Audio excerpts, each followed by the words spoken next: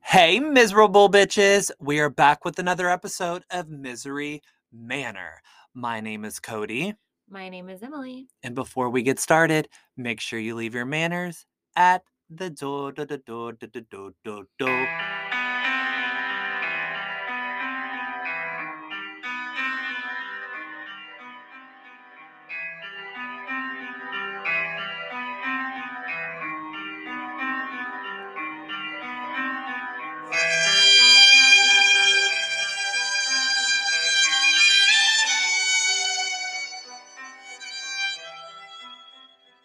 Happy Halloween!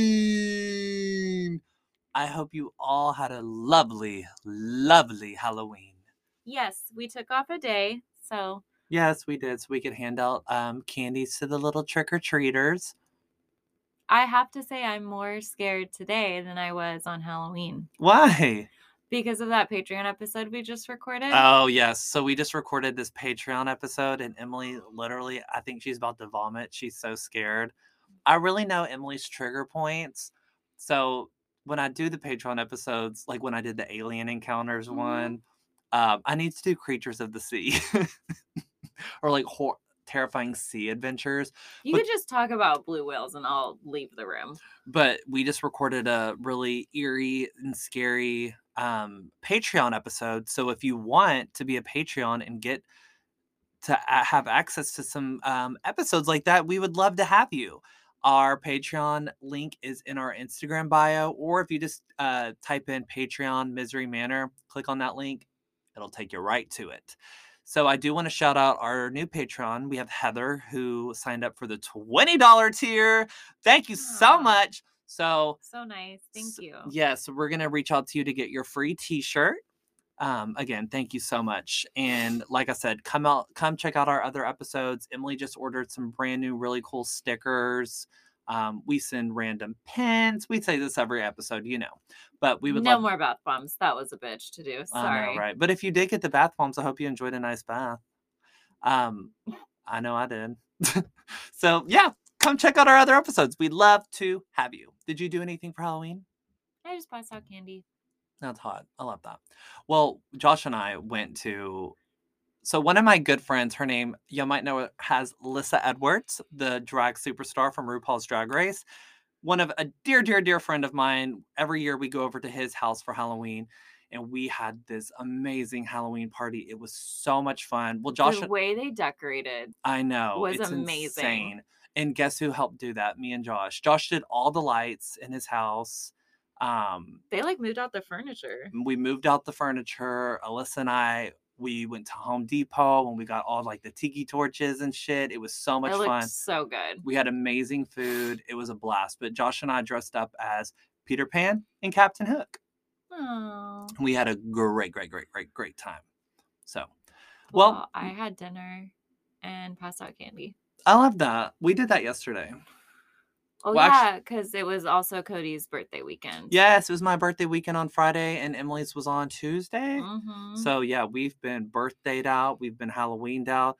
And guess what's next, honey? Thanksgiving. Emily came over today, and I already have the Christmas music playing. Oh, my God. He was in a robe and just... I said, out with the pumpkin spice and with the Christmas spruce trees. Oh, my God. Anyways, I love Christmas. I love the holidays. I love being around friends and family. It warms my heart. And I love the cold weather or cool weather here. I do too, but my heater doesn't work in my Jeep, which kind of sucks. Well, I guess you're just going to have to bundle up, baby. Oh my God. So before we get started, guys, I'm sure you saw our announcement on Tubi that we are on Instagram about Tubi. Don't say so Emily and I had the amazing opportunity to film a documentary called Lights, Camera, Murder, Scream that showcases the murders of serial killer Danny Rawling, as well as the inspiration of Scream. Yep. And if you want to hear about our experience, you can become a Patreon. Yes, because we talk all the nitty-gritties, behind the scenes, my anxiety, Emily's pizza addiction, and a tornado. The cheesecake that we got at midnight. Yes, exactly. So all of that there and more. But please, regardless, download the Tubi app and go watch because it's actually a very good documentary, and we look good doing it I too. wouldn't know because I haven't finished it yet. So I'm mortified, but that's okay. So before we get started into this episode, though, please don't forget to rate, review, and subscribe. So I know you're listening on either Apple Podcasts or Spotify. So pick up that phone, honey, and click 5-star, baby. My mouth did a weird thing. It Okay. really did. All right, so here we go. So this is why you're all here, right? So today I'm going to be diving into the horrific story of Raymond Fernandez and Martha Beck, aka the Lonely Hearts Killers or the Honeymoon Killers. Have you heard They of were them? killed or they killed? They were the killers. Oh, okay. So you'll see why in a minute. So obviously you're familiar with Tinder, Bumble, Hinge, Grinder, all those dating apps. Remember when I had Hinge? No. Emily went through a period where she went on 3 dates a day, so No, but remember when I paid extra to see all the people? yes. So, yeah, exactly. So you are familiar with all the apps. So, yeah, so Tinder, Bumble, Hinge, Grinder, all those dating apps are a thing in the past or are presently Yeah, but here. before they did classifieds in the newspaper. Right. So before there were apps in the back page in the newspaper where people could list themselves like a dating profile in hopes of finding someone who's kind of in the same predicament as them, whether they're lonely, whether they're widowed, whether they're in a marriage that they're not happy with. What would yours say? And it was called Lonely Hearts. Sorry. What would your profile say? If I was lonely, No, just like if you were like, I want to find someone. I would say Like if you had to describe yourself, whatever, like cutie with the booty, looking for a tootie. No, I would never. I don't think I would do that. Not in a newspaper. I would just walk the streets and be like, hello, it's me. So Raymond Fernandez and Martha Beck are suspected to have killed up to 20 people during a 2-year spree between 1947 and 1949, using the Lonely Heart ads to lure in their vulnerable and lonely victims. oh my God, in the 40s In and the 20 40s. people? Yep. So Raymond Fernandez was born in 1914 and spent his first 3 years in Hawaii before relocating with his Spanish background family to the town of Bridgeport, Connecticut. His father, who was a handyman, always treated Raymond harshly for like unknown reasons, just because, right? So he refused to allow Raymond to go to school and would force him to do the most like demeaning and like really hard work around the house and like on the farm. Like this Raymond literally felt like he was a sack of shit to his father. I was So say you probably had to clean up the poo-poo at the farm. yeah, so when he was 16, Raymond and 2 other boys stole 2 chickens, and the other boys' families paid the bill to release them from jail, but Raymond's father refused and therefore had his son sent in prison for 2 months. 2 He months was for like, sorry, chickens? for 2 chickens, 2 months, 2 chickens.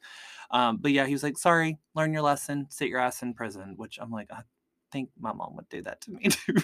For 2 months. But he wasn't doing it to teach him a lesson. He was just doing it to be spiteful. Well, he probably didn't want to waste the money to get him out either. Right. So at 17 years old, Raymond moved all the way to Spain because he has relatives there. And he spent time working on his uncle's farm. So he was tending to the animals and he really enjoyed his time there. He had a lot of fun. Him and his uncle were really close. And Is that Dad's brother? Yes, and he just loved being there, right? So while there, Raymond actually fell in love with the girl who lived near his uncle's farm, and her name was, and I'm going to butcher this, but this is a crazy name. Her name is Encarnacion Robles. I think I did that pretty good. Encarnacion Robles. So Raymond knew that this girl was the one for him, and the two quickly fell in love. So 3 years later, the couple was married by 1935, and at this point, Raymond was 20, and the two had 4 children together. So my Lord. Raymond loved his wife dearly, but was not prepared to raise a family. Well, fucking wrap your whacker before you attack her, fool. You got Did 4 they kids. have condoms back then? No, but I'm sure they have like Walmart bags. They didn't have Walmart bags. Maybe they'd use like corn husks. Oh, so again, he was not prepared to raise a family. So he was and he was like ambitious, right? Like he was like, I'm ambitious, I'm driven, I don't really have time to raise a family. And so by 1939, Raymond just up and left his wife and children and just was like, I'm going to go join the military for World War II. Like, sorry, bye. And just left him high and dry. Okay, bye. So Raymond went on to serve first in the Spanish Merchant Marines and then later the British Intelligence Service. So officials saw him as loyal, diligent, and thought very highly of him and his work ethic. They noted that he carried out his difficult and dangerous duties to the best of his abilities and did a very, very good job. So he had built a really high name for himself within the military. Okay. So after the war, Raymond was excited to head back to America from Spain and left his family behind. And he was eager to kind of just start a new life for himself. He had big dreams, big aspirations, and the war gave him a sense of like belonging and pride. And he was just he knew that he was going to do great things. So he was ready to conquer whatever challenges came his way. He was like, I fought in war. I'm unstoppable, right? But the trip home was a fatal one. So on board the ship, Raymond suffered a terrible accident. So a steel hatch from the ship, like up above, fell directly onto his head and fractured his skull, causing severe damage to his frontal lobe. So after being treated at the hospital and surgeries later, Raymond was very different, to say the least. That's So, scary. and in past episodes, you and I have discussed the importance of the frontal lobe, especially like as an adolescent, like growing Mhm. up, and what that can do to you if it's damaged, right? So, I think damaged Ted Bundy was hit in the head with a swing or something. Angel Resendez in the Oh, frontal lobe, all those people, right? So, the frontal lobe is the area of the brain that is responsible for memory formation, impulse control, and even empathy that has been associated with violent crime. So the head trauma that Raymond suffered could have made him less cautious, more aggressive, very reckless, and even addicted to sex. okay. So once he was released from the hospital, his career aspirations and goals in life were a thing in the past. He no longer cared about those things like he once did. So Raymond was actually arrested in Mobile, Alabama, and charged with robbery for trying to pass stolen clothing through customs. So Raymond pled guilty to the charge, but claimed that he did not resist his actions and that he didn't know why he did it to begin with. He was like, I don't know why I did it. I just did it. How did they know they were stolen? I guess they had the tags on them and they traced them back. I don't know, but they knew it was stolen when they went through customs. Oh, so weird. So he was only sentenced to 1 year and he was imprisoned in Tallahassee, Florida. But once in prison, Raymond fell into an even darker time period. To make matters worse, Raymond's cellmate was into the occult and was happy to share his knowledge of voodoo and black magic with rituals, beliefs, spells, and hypnotism with Raymond. So Raymond saw this as an awesome opportunity and he loved learning about it. He believed that he could use his new supernatural skill that he learned from his cellmate to seduce women, like not in a romantic way. He Why later, didn't they just get themselves out of? I mean, right. He later claimed that black magic gave him irresistible powers to charm women. So that was ew. his right. So once Raymond was released from prison in 1946, he moved to New York City and wasted no time putting his plan in action that he thought about in prison. So Raymond looked through personal ads in local newspapers looking for women who seemed lonely, who seemed vulnerable, and who just seemed weak. But no contact with his family. No, Okay. he's here by himself. So once he found a woman who fit that, he responded to their ads with charming, thoughtful letters describing his military service and his deep desire to settle down and treat these women like queens.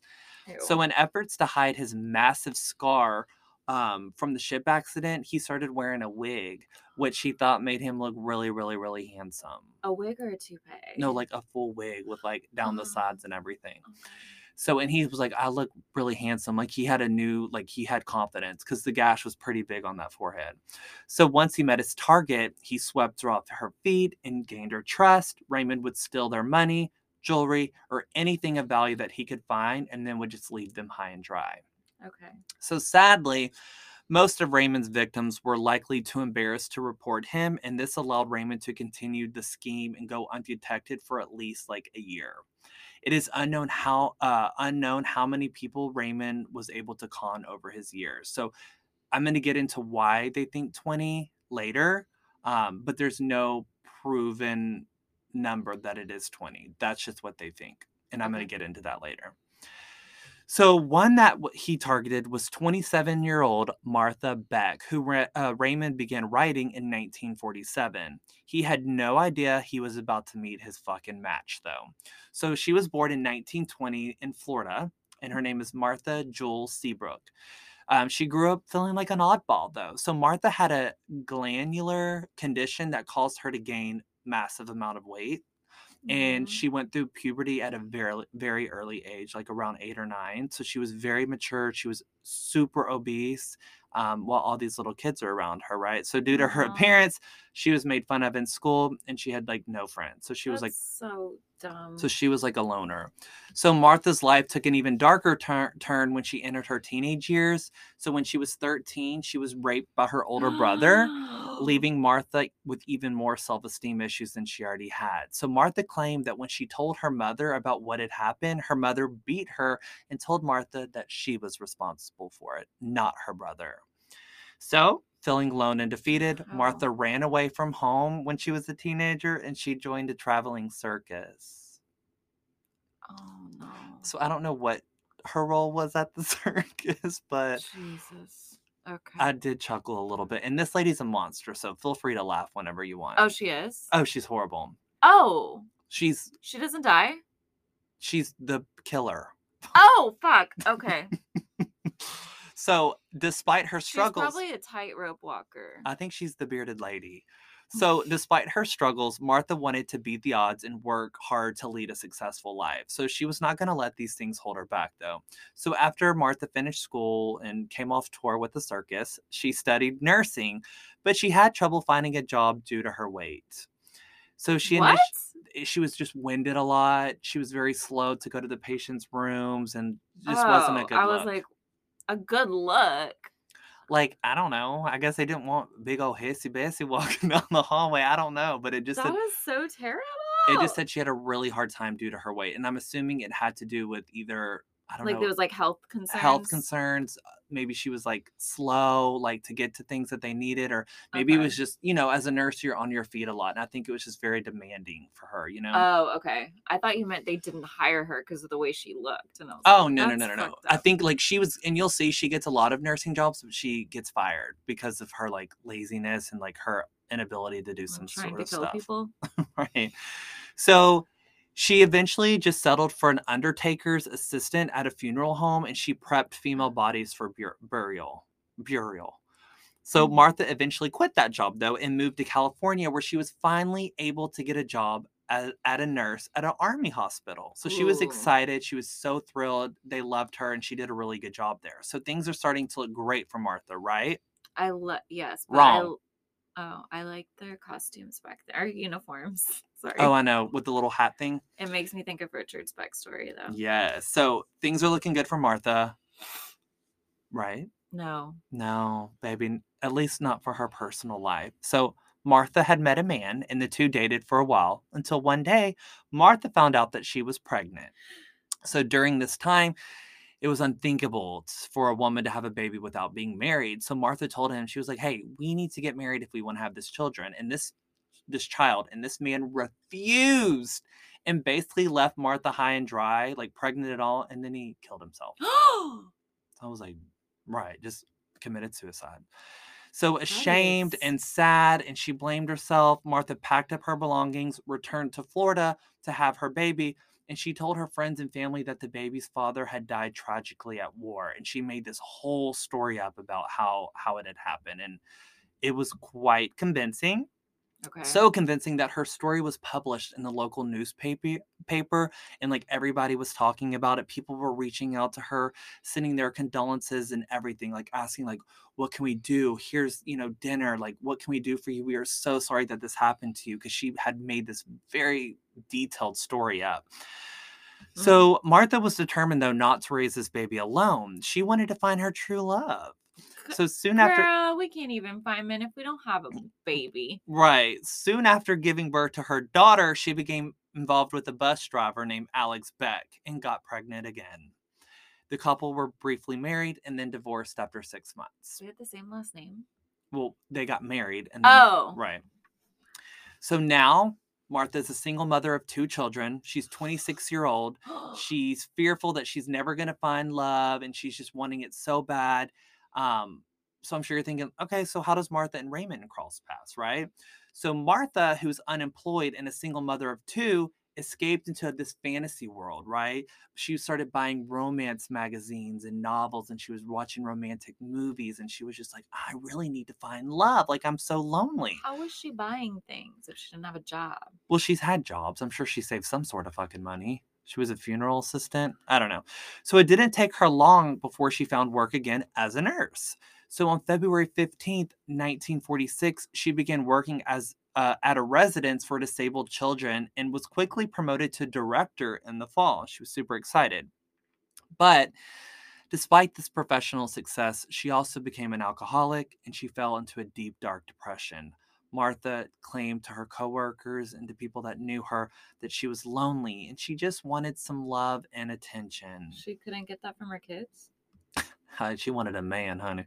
So in 1947, Martha placed a Lonely Hearts ad in the paper, hoping and praying that her Prince Charming would come sweeping her off her feet. Sure enough, Raymond Fernandez slid up in those DMs back in the Aw. day. He was accomplished, he was ambitious, and based on the photographs he had sent her, she thought he was pretty handsome, wig and all, which is an added bonus. So the two exchanged letters back and forth, and they seemed to be getting along great. Okay. So Raymond had some really odd requests. So in one letter, he requested a lock of Martha's hair, explaining that he really wanted to use it to do some voodoo practicing. Yeah, no. And Martha did not blink an eye. She was like, "Okay, rad, let's do it." She didn't say it like that, but Oh, she in the was like, 40s. she didn't blink an eye. She was like, "Okay, yeah," and she sent it off to him. Where do you think she got the hair from? Her. Well, he said a lock of hair. I hope she don't got a wig down there. So in December of 1947, 33-year-old Raymond flew to Florida to meet Martha in person for the very first time. Oh. So after meeting Martha, Raymond was like, "Nah, not what I expected." And he broke it off with her like very quickly and took his ass back home. So Martha, though, she had no intentions of letting Raymond go that easy. She was like, "This is my man, honey. You ain't going nowhere."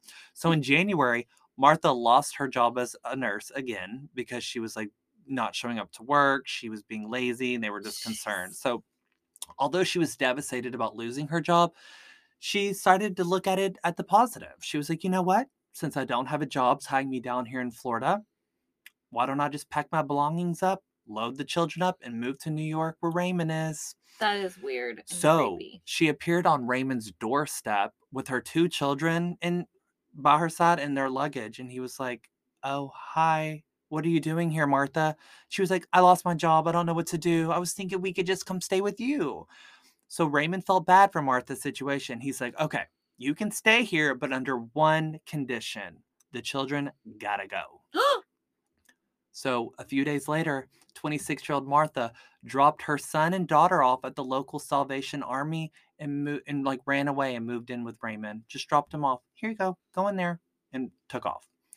So in exchange, Raymond opened up to her. He told her about the lonely women he had conned and the family he turned his back on in Spain. And then, like, rather than alarming her, like hearing the truth about this, Martha was like intrigued and she was infatuated with Raymond. She thought, them two would be a great duo. So Wow. Raymond nor Martha had regular employment at this time, and money was very tight, especially living in New York City, right? Yeah. So Raymond couldn't afford to give up his Lonely Heart scam, and Martha didn't ask him to. In fact, she was like, "Hey, I can help you. Let me be your partner in crime." Did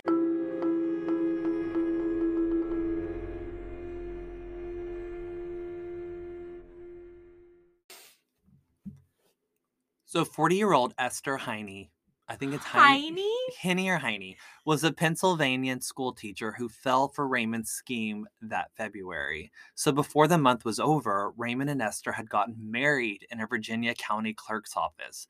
When Raymond returned to his New York apartment with his new wife, they were greeted by Martha. So that's what he would do. He would meet these women, hit Mm-hmm. it off with them, and get married very quickly.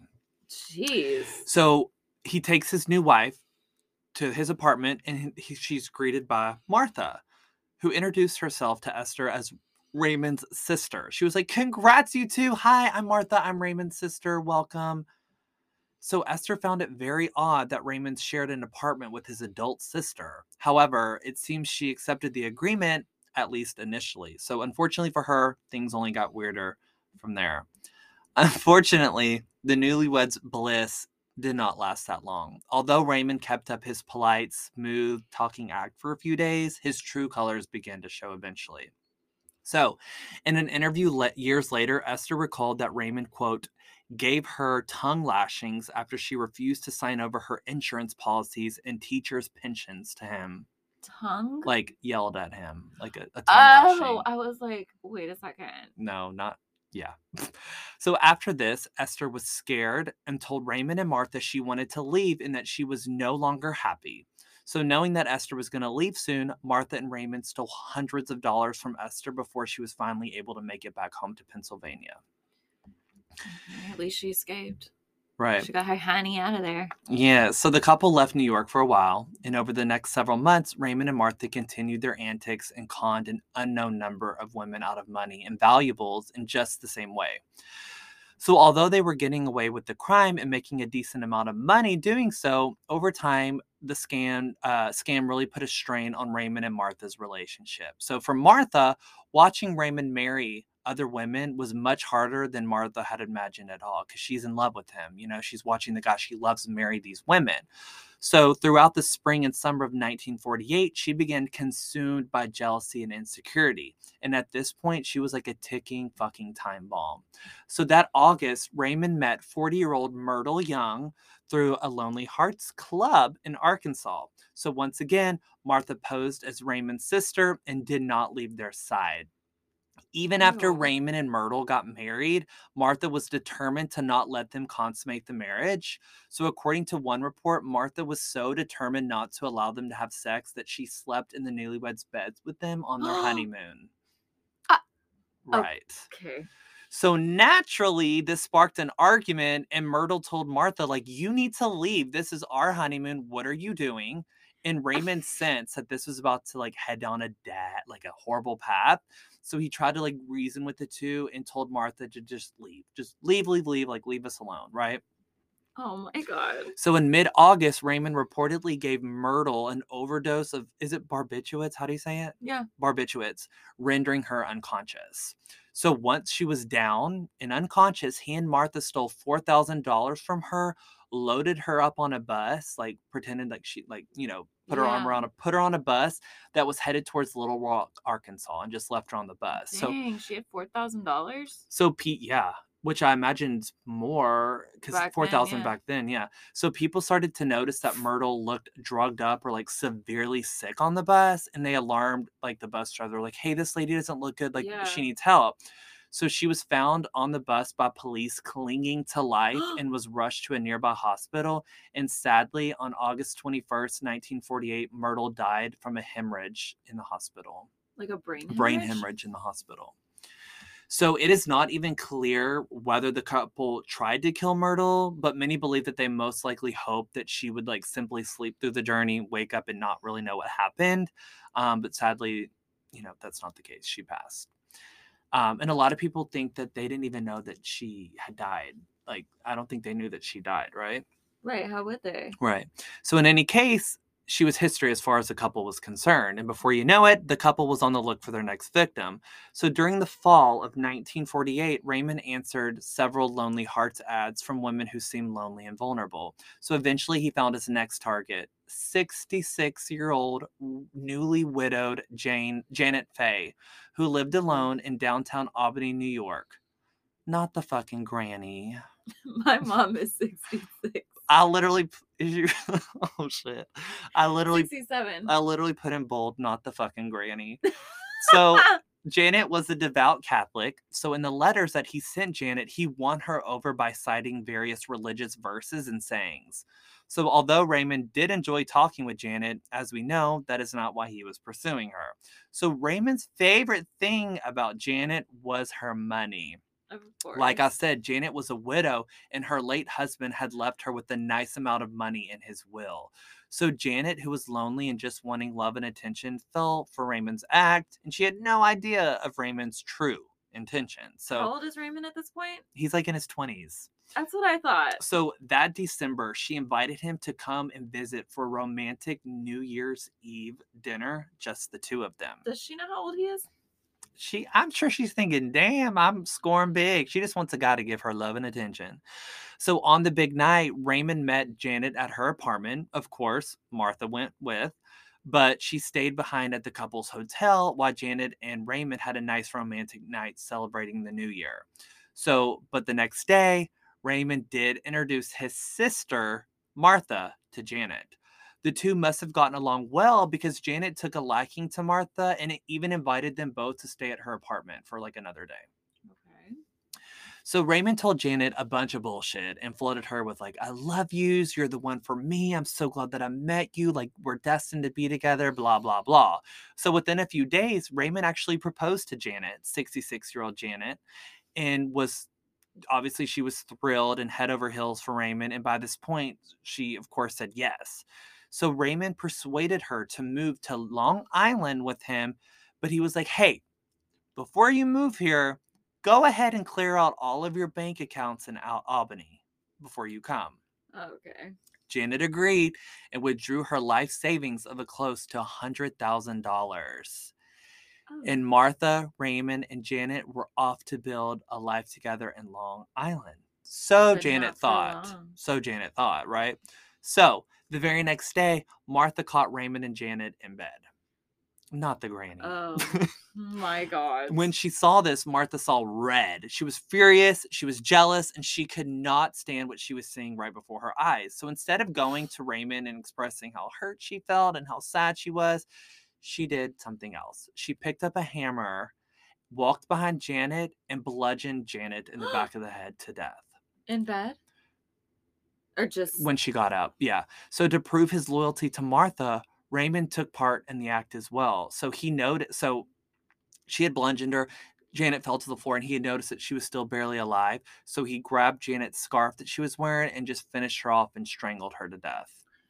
So once Wow. they were sure that there was no life left in her, they knew that they needed to do something with the body, right? And Martha was back to being a happy girl. Like, it was like a light switch. Like, oh, okay, I feel better. Thank you. She had got what she wanted. So Martha and Raymond worked quickly to clean up the bedroom as it was covered in blood.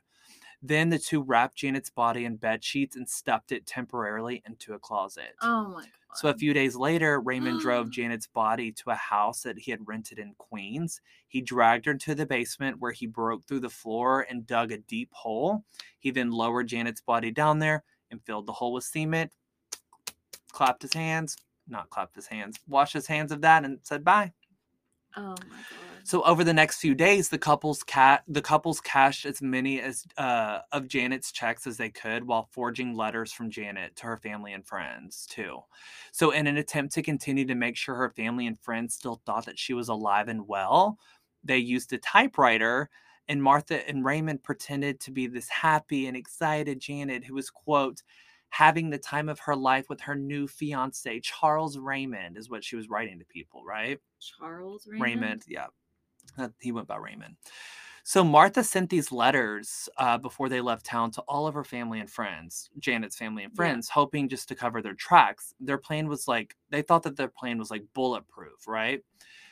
You see, Janet didn't own a typewriter, nor has she ever sent any typed letters to her loved ones ever. So the family and friends thought that this was very odd, and they became very suspicious about Janet's well-being. Wow. So not knowing what else to do, they contacted the New York authorities to investigate. But by then, Martha and Raymond were long gone, and the couple decided to make their way to Alaska to lay low and kind of live off the grid for quite some time. Okay.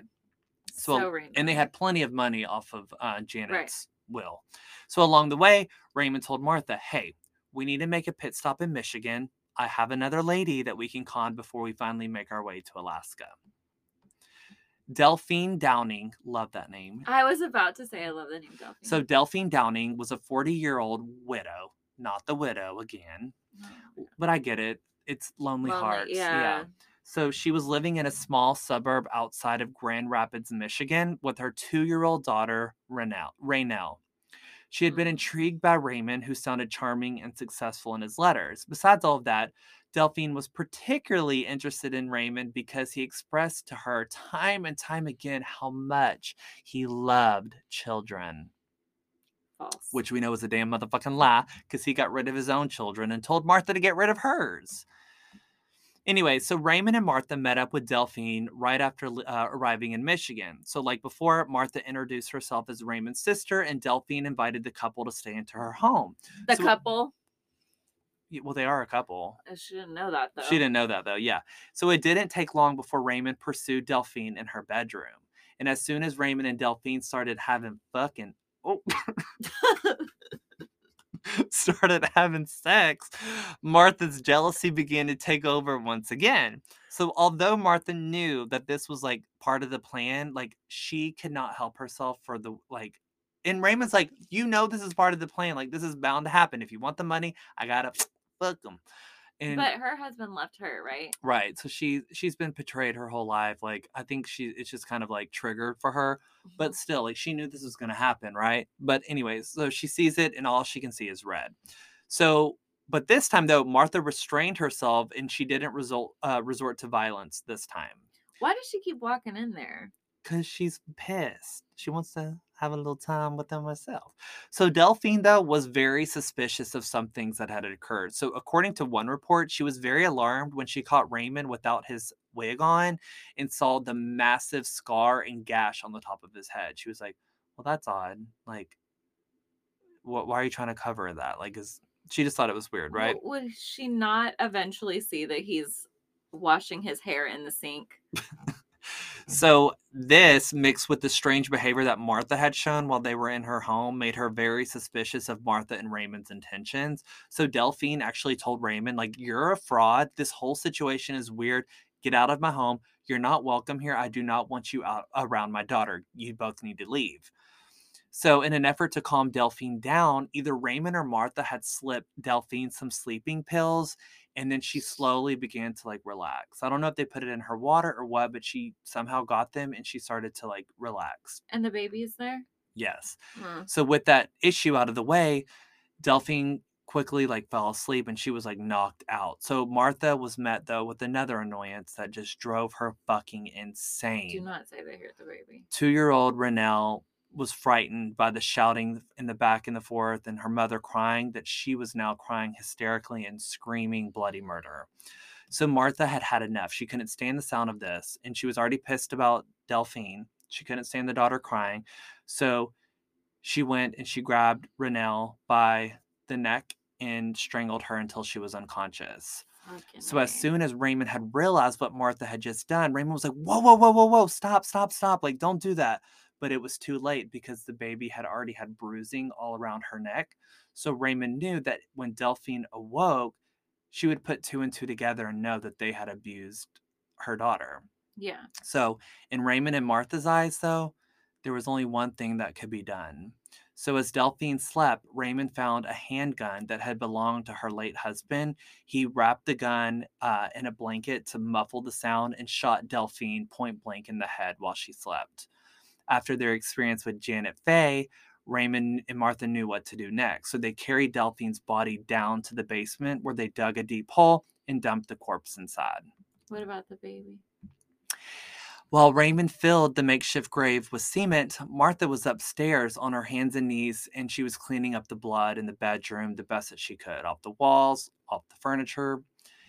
So unlike last time, instead of getting the hell out of there, the couple were in no rush to leave the crime scene. In fact, they actually stayed at Delphine's house for several more days to follow. And they rummaged through her possessions. They stole everything of value. But there was another problem that they had to soon deal with. So Rennell woke up from her unconscious state and again began crying hysterically. And she was looking all over the house for her mama.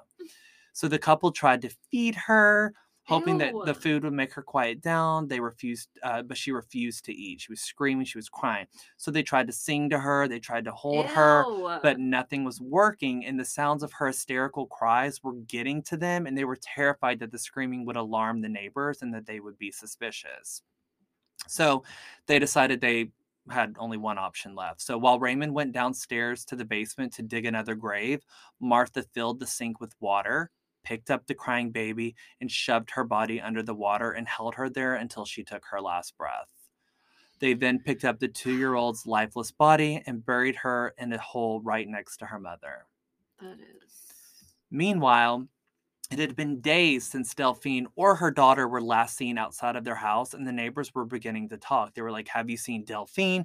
Where could Yeah. she be? This is not Who like are these her." people here? Right. Did she travel somewhere and not tell anybody? Like, I'm beginning to get worried. And before too long, someone filed a missing persons report because she was very involved in her community as well. I'd say like her job. Like, Right. So, with Delphine and her 2-year-old daughter, Renelle, now dead, Raymond and Martha had no plan on leaving the crime scene because they had the house to themselves. They made themselves comfortable. They continued to sleep there. They ate there. And they thought that they would, just stay here until they decided to carry on their next attack. So, after the last 2 killings, the duo said that they felt more in love than ever ew. because they were doing this together.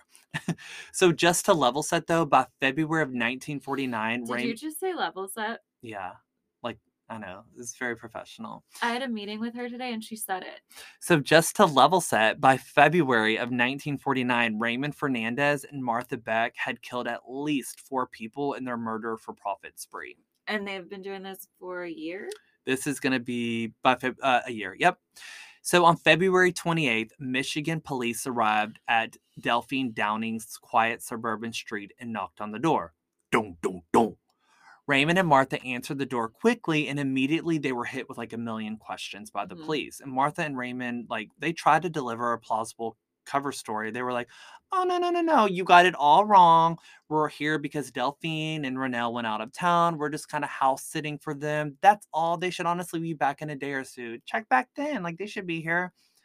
However, the cops weren't quick to believe them, given that there were so many neighbors and so many friends and family calling them concerned. They were like, something is wrong. So the cops were like, all right, cool. We believe you, but we want to just at least check the house out, Well, right? yeah, because I'm assuming if she had a job, the baby would have to go to caregiver Right. school or something during the day. Exactly. So eventually their search throughout the house brought them down to the basement, and when they went down there, they found that there was clear evidence of 2 freshly dug holes, but they were graves. So the cops began to dig in the area, and they stumbled across the corpse of Delphine as well as Renelle. So the cops wasted zero time, and they went upstairs and they arrested Raymond and Martha on the fucking spot. So when the duo arrived at the Kent County District Attorney's office, they seemed cool, calm, collected, and they were more than willing to talk, but on one condition. They said, "We will tell you the full story and not spare any details of our crimes, but you have to promise us that we will be tried in Michigan and not New York City or New Okay. York." And I'm sure you're thinking, why? Like, what does it matter? Do they have ties in Death Michigan that will penalty. help them? Exactly. So at this time, Michigan did not have the death penalty as an option, but New York did. Given their crimes, they knew if they were tried in New York, they would be given the death penalty. Yep. So, when the Kent County DA assured them that they would not be handed over to the authorities in New York, the couple opened up right away. And they told authorities of all the gruesome details of their murders. In fact, they signed a 73-page sworn confession that they said detailing all of their murders and cons. So, according to some reports, the couple confessed to murdering as many as 20 women. But they didn't give them any further details on the other 16. And they were never found and it was never traced. So they can't outroll it because that's what they said, but it hasn't been confirmed. But I'm wondering, like, could they look at the ads back then and see which ones promptly stopped? Right. You I know, know. or the correspondence wouldn't be in the. Sometimes I thought people talk to each other through classifieds. Maybe. Yeah. They did a bunch of letters back and forth though, but so they confessed in the 73 confession about what they did to the women and said that it was 20 women or more. So it is possible Wild. to know, it is not possible to know how accurate that total is, especially since the tone of their confession was described as, quote, gleeful as experienced con artist who lied as easily as breathing. So it Jeez. is entirely possible that they exaggerated their kill count after making their deal with the district attorney too. So a lot of people thought that they were just like, okay, well, they're not going to get the death. Like, let's really fabricate this and put on a Yeah. fucking show, right? So after the confession, Raymond and Martha felt cocky and on top of the world, and they knew that they weren't going to get the death penalty. So they were pretty much on a high for the lives that they had taken. So, however, their celebration would soon come to an end for Martha and Raymond because they were about to get a taste of their own fucking medicine.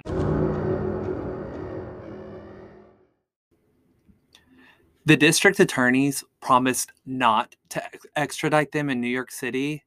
It was a lie. So Oops. he had pretended to sign the document, but it didn't actually ever happen. So in fact, Michigan authorities were already making arrangements to send the couple back to New York while Raymond and Martha were like word vomiting all of their Yeah, crimes. because So who got conned now, bitch? oh, So when the couples were told that they were going to be tried in New York, they were like, "What? But you promised. You can't do that. That's not fair. You lied." And they're looking at them like, "Shut the fuck up, bitch. You're a fuck. We could do whatever the fuck murderers. we No one want." cares. So in early March, Raymond and Martha arrived in New York and was charged with murdering Janet Faye. That was a Yeah, 66-year-old yeah. lady. So their trial began in June of 1949 and captured headlines nationwide. And the media named them the Lonely Hearts Killers. Okay. So Raymond took the stand first and showed, or at least pretended to, he showed a lot of remorse. He cried. The jury really felt like he did feel bad for the crimes that he had committed. So he insisted that he had nothing to do with Janet's death and tried to take back his confessions of killing her. He claimed that he only confessed to taking part in Janet's murder to protect Martha, Okay. who he said killed Janet in a violent and jealous rage, which I could see. He insisted, quote, "All my statements were made for the purpose of helping Martha. I love her. It couldn't be anything else." Okay. But Raymond didn't do much to help himself on the stand. He talked explicitly about the sex with the ladies and with Martha and like the various crimes.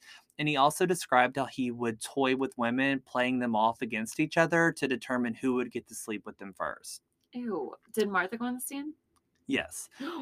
And so the jury was looking at him like, yeah, dude, you're not helping your case at all. So when Martha took the stand on July 25th, her testimony started out on a very sympathetic note. And she was like trying to tug at the heartstrings of the jury. But it She, was fake. no. So she described to them about being a victim of incest.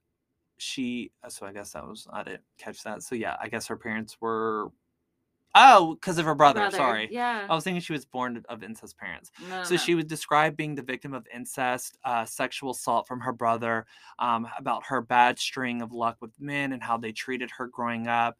Her abandoning her two children. She left that out. So she definitely played like the victim card. And get this, the jury was buying into it. So she then described how Raymond had changed her life and how she would do anything for him, and how the two had just grown closer and that they conspired to scam vulnerable women for their life savings. Like, so far from remorse, though, she showed like zero remorse for the victims, and she thought that she was doing it out of love. So she recalled that Raymond used to and she referred to the ladies that they would con as old hags who wrote back to him. But what about the baby? She ain't an old hag. I know, but did Oh, she bring it up? they don't know about so they're only trying them right now for Janet Faye. So Oh, okay. Martha went into vivid and strange detail about their relationship, describing how they incorporated Raymond's love of black magic and the occult into their sex life, doing potions and spells during it. But when the DA asked about their feelings for each other, Martha responded, quote, "We loved each other, and I consider it absolutely sacred." And then she also Ew. went on to say, quote, "My story is a love story, but only those tortured by love can know what I mean. I'm not unfeeling, stupid, or moronic. I am a woman who had a great love and will always have it. Imprisonment in the death house has only strengthened my feelings for Raymond." Okay. So by the end of her testimony, the jury was not as fond of Martha as they were when she had first took the stand. They Oh, were I like, thought you were gonna yeah, say as Raymond, and I was like, they're both pretty bad. yeah, they were like, this lady is no, ma'am. So on August 19th, the couple were found guilty of first-degree murder and sentenced to death. So Raymond Fernandez and Martha Beck spent less than 2 years on death row at Sing Sing prison in New York. Yep. Exhausting all of their limited options for appeal. So they tried and they tried again, and nobody was giving them that option, obviously. So on March 8th, 1951, 36-year-old Raymond was the first to die in the electric chair. Wow. As he was escorted into the execution chamber that night, Raymond was nearly paralyzed by fear and had to be forced into the chair by the guards. Like, he was crying, he was like Have you holding ever on seen them? to the wall. Yeah. They're Holding onto the scary. walls, like, no, I can't do it. So Raymond's final words were, quote, "I want to shout it out. I love Martha." And then they pushed the button or whatever. So 30-year-old Martha made her own unforgettable final statement to the media. Words that emphasized her utter lack of remorse for her crimes and the twisted romance she used to justify them. So she said, this is her right before she passed, quote, "What does it matter? Who is to blame? My story is a love story. In the history of the world, how many crimes have been attributed to love?" How long do you think it took her to write that? None. I think that was from the heart, baby. Okay. So unlike Raymond, who was riddled with fear and anxiety from dying, Martha seemed steady in the face of death. She didn't really care. Martha was calm, and she did as she was told. She walked in there and sat right down. She was pronounced dead a little after 11 p.m., right after Raymond. And that is the story of serial killer Raymond Fernandez and Martha Beck, or better known as the Lonely Hearts Killers. That is their first interaction with murder is so disturbing because he just like takes over and he's like, I got it from here. Yeah. And that's what they thought true love was. Hey, babe, let me finish her off for you. That is wild. But also, like, I get the whole, those women are lonely. They'll jump on any guy that shows them any sort of love or affection. But then I went down this rabbit hole where I'm reading, like, horrifying, like, Tinder experiences. There's a lot of people who have been... I'm sure. I found one of this guy who found this other guy. They went on a date. The guy went back home with this older gentleman, and the older guy tied up his date and ate his genitals and then killed him. And the picture of the guy is disturbing. But that happened about a year or two ago. So where? I don't know, Georgia, I think. But that makes me want to do a Patreon episode on terrifying dating app horror stories. Oh yeah, I've read articles before, but so, well, guys, thanks for listening. And if you have a lonely heart, we're just a phone call away. Yeah. Stick to us. Not a date. Stick to us. We'll cheer you up. Yeah. We'll give you love. But lonely hearts can be healed. And that's the message that I have for you all today. Good night. Good night. And we will see you soon. I feel like I'm on a talk show. Like Delilah. You know how she talks like that? Oh, I can't stand her. What? We've had this. Delilah, if you're listening, I love you. Oh, wait, we're still recording? Yes. Oh, sorry. Yeah, I can't stand her, though. Delilah. She's so sweet. Bye.